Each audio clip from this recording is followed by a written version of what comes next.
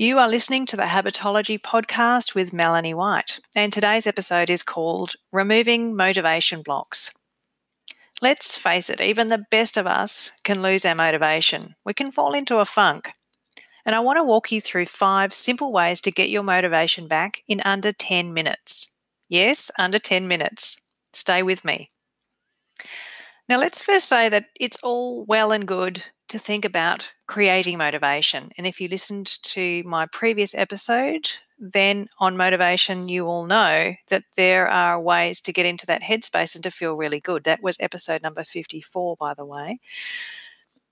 And it's fantastic to say, well, just do it, and to have a plan and take action, and that's how you get your motivation. Wonderful, right? But let's face it, let's be realistic. At some point, we get blindsided by the facts of life. There are so many things that happen all around us on a day-to-day basis that disrupt our thoughts, our intentions, and our mood. So you need to be able to pull yourself back and get back on track quickly and easily. You've got things to do, places to go, people to see, a job, a business. You need to show up. You need to be able to remove the unexpected motivation blocks that come up in life and to just keep going. And that's what this episode is all about. I want to teach you how to trick your brain into getting motivated again. Because no matter what your intentions, no matter how well planned and disciplined you are, sometimes you're going to hit a slump. And as I mentioned, it's usually due to external forces or situations. But the common thread of any block is your own thinking patterns. That's what trips you up. It's what you tell yourself about the situations around you that causes you to trip up. And so let's talk about thought-based obstacles, just so that we're really clear on what these motivation blocks look like. I want to give you a couple of examples. The first one is maybe there's an event coming up that you've created a block in your mind around. As in, you can't move forward until that thing happens. Has this happened to you? I've heard it with plenty of my clients. I remember a business strategy session that I did once. This person purchased a session from me so that they could plan out their business.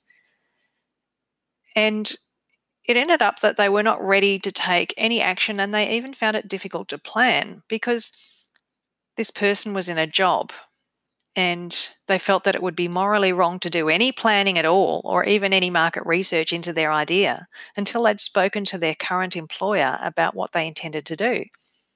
I kind of wondered why they booked the session, actually. For them, talking to their employer was a scary conversation that they were afraid of having, and it ended up being more of a personal coaching session than anything around feelings around being scared. So we could achieve a little bit of plotting for later action steps, but really that was it, because there was this block, this conversation that had to be had, and that was the block that needed to be removed before the person could find the motivation to take action. And I've heard lots of versions around this for weight loss too. There's always a holiday coming up, or the wedding coming up, or the job change coming up, or something that prevents somebody from starting now, from just doing it. I call these things justifications, as in, I just need to have this conversation with someone. I just need to get the holiday out of the way. I just need to get through the wedding. I just need to get ready. I'm not ready yet. The word just becomes an excuse for not taking action.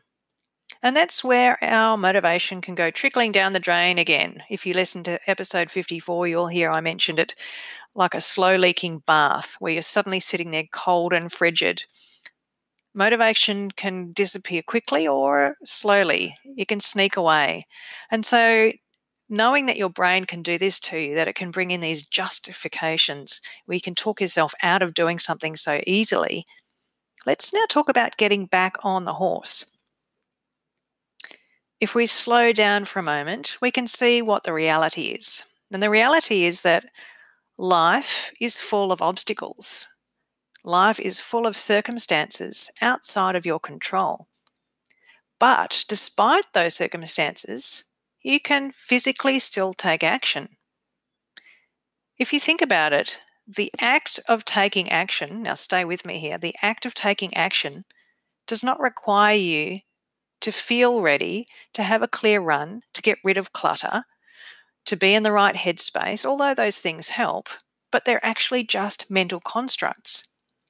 In essence, there is nothing physical stopping you from taking continuous and deliberate action, which of course is the secret sauce for creating motivation. If you listen to my other episode, you'll know that motivation comes after you take action.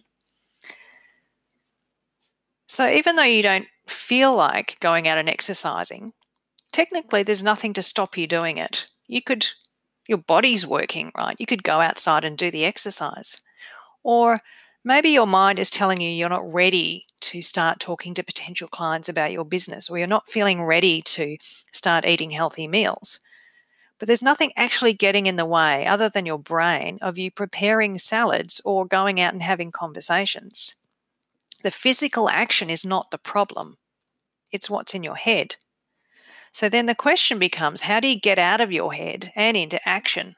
How do you remove the motivation blocks that come up in all shapes and forms created by your mind? I want to talk to you about 5 useful tools that you can use to switch your brain into a different state in under 10 minutes. 5 tools for creating motivation, even if you have lost it.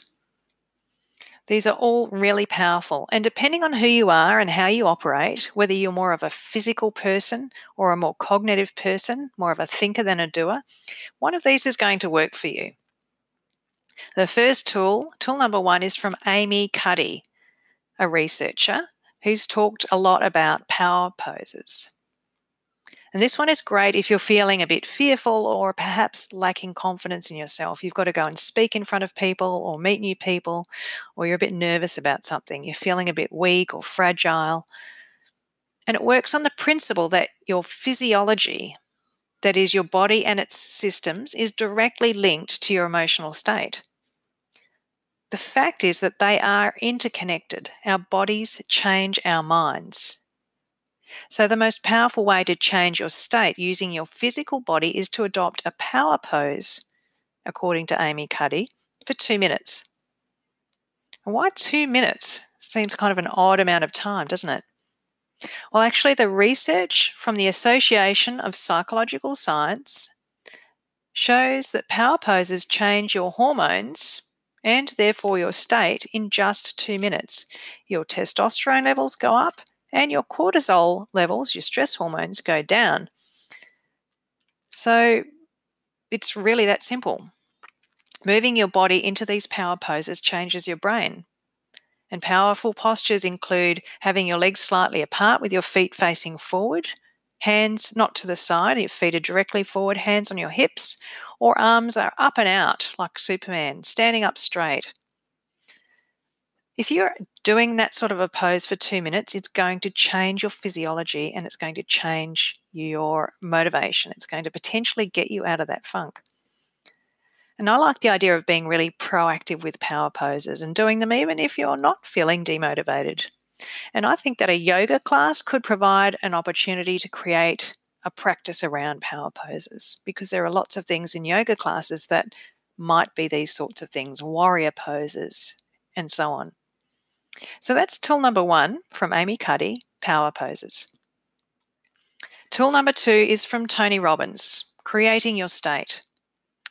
And he talks a lot about using power poses. He talks about the work of Amy Cuddy, but also about different techniques that you can use. And he has a daily ritual and recommends that you have one too in the morning. It's something that you can perform to build resilience and motivation, or as a mental tool that you can get into the right mindset for taking actions. So if you're feeling demotivated and in a slump, you can do one of these things.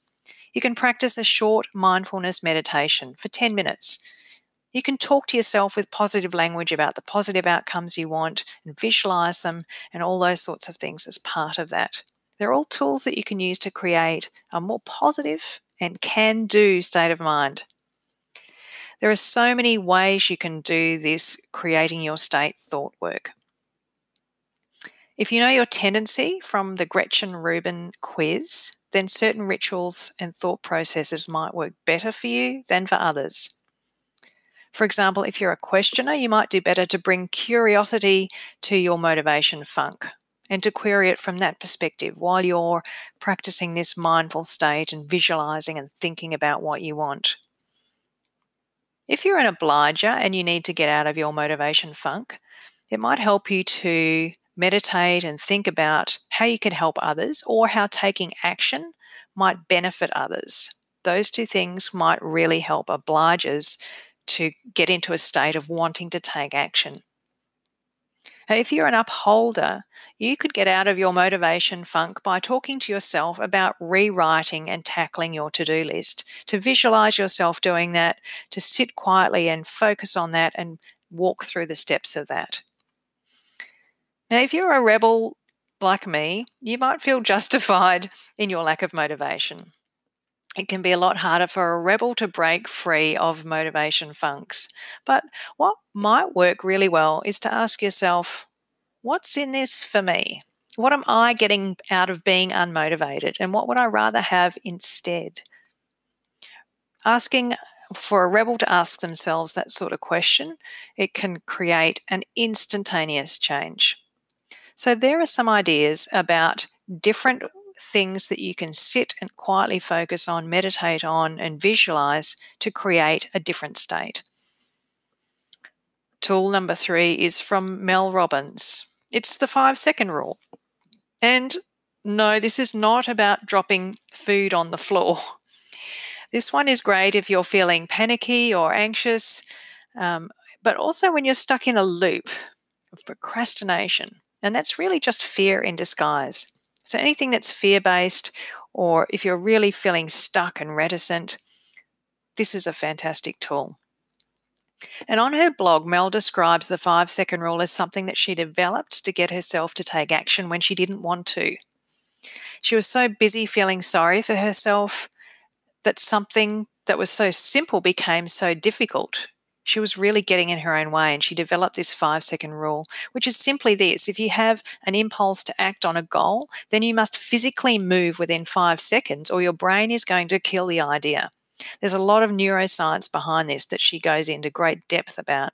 But basically, if you feel yourself hesitate before you're doing something that you know you should be doing, count 5, 4, 3, 2, 1, go, and then just move toward action. Don't think, count, and go.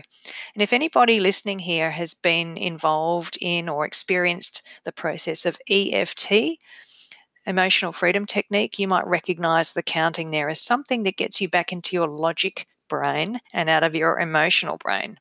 It's a really powerful tool. So tool number 3 was Mel Robbins' 5-second rule. Tool number 4 is specific planning and rehearsal. Now, you might have heard me previously talking about making specific plans to get motivated, to be more productive, and so on. But if you make a specific plan about the thing that you're putting off, that in itself is motivating. We've kind of talked about that before, but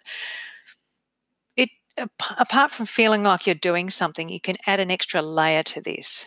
Let's say that you make a plan of something that you're going to do to overcome something that you're putting off, like going to the gym, and you've said, okay, I'm going to go Monday, Wednesday, Friday at 5 p.m. And so that plan helps you to identify what you're going to do and when, some specificities, and even might uncover any obstacles along the way, like how am I going to get there on Wednesday? I've got to pick the kids up. So you can problem solve and get unstuck around the obstacles. But even better is rehearsing those steps in your mind. So you write your plan, let's say going to the gym Monday, Wednesday, Friday, and then you mentally walk through the thing that you're demotivated about. So in this case, if you were planning on going to the gym, you would visualize yourself getting into your car with your gym clothes on, driving to the gym, getting out of the car, walking into the gym, picking up your locker key at the counter, putting your stuff in the locker, and so on. You visualize all of those steps, mentally walk through it, and if you can, attach a positive feeling to each step. What that does is that the mental rehearsal process plugs the steps that you need to do into your brain as clear instructions. and it helps you to actually do the steps. And this is really powerful if you're trying to tackle something that you've never done before. Like, let's say that you've got to go and stand up in front of a group of people and do a short speech or something like that. If you've never done that before, you might justifiably be a bit terrified. But if you go through the rehearsal, the mental rehearsal of calmly walking up, taking a deep breath, speaking with conviction, feeling really confident about what you're talking about, rehearsing that in your mind means that when you actually go to do that thing, your brain has received that instruction already on how to act, and it's more likely to pan out that way. You're instructing your body on what to do. We are what we think, and what we think creates our actions. So that's a really important one. Tool number 4 is the specific planning and the process of rehearsing the steps that can get you motivated. And I think the last tool, which kind of should be woven into the others, but is a general tool on its own, is the use of positive language.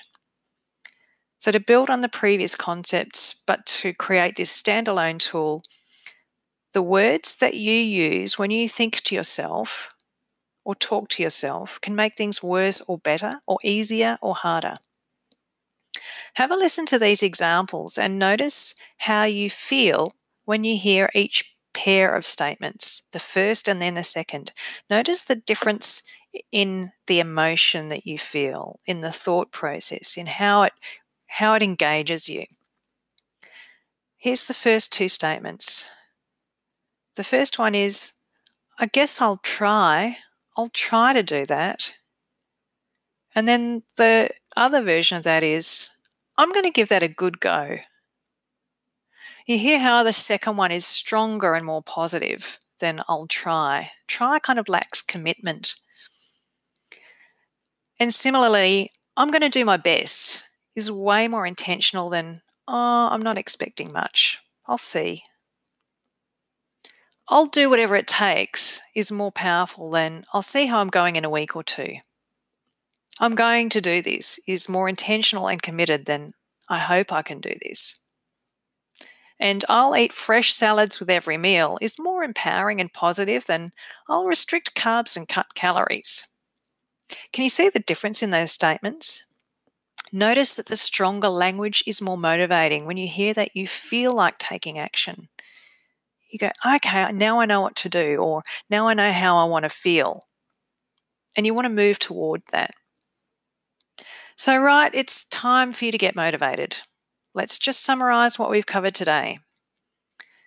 There are circumstances out there that are outside of your control. But what your brain does is binds you up with obstacles that can sap your motivation. Doesn't matter how organized or planned you are or how dedicated you are, we all get into funks sometimes. And if you want to get back on the horse, there are 5 tools you can use.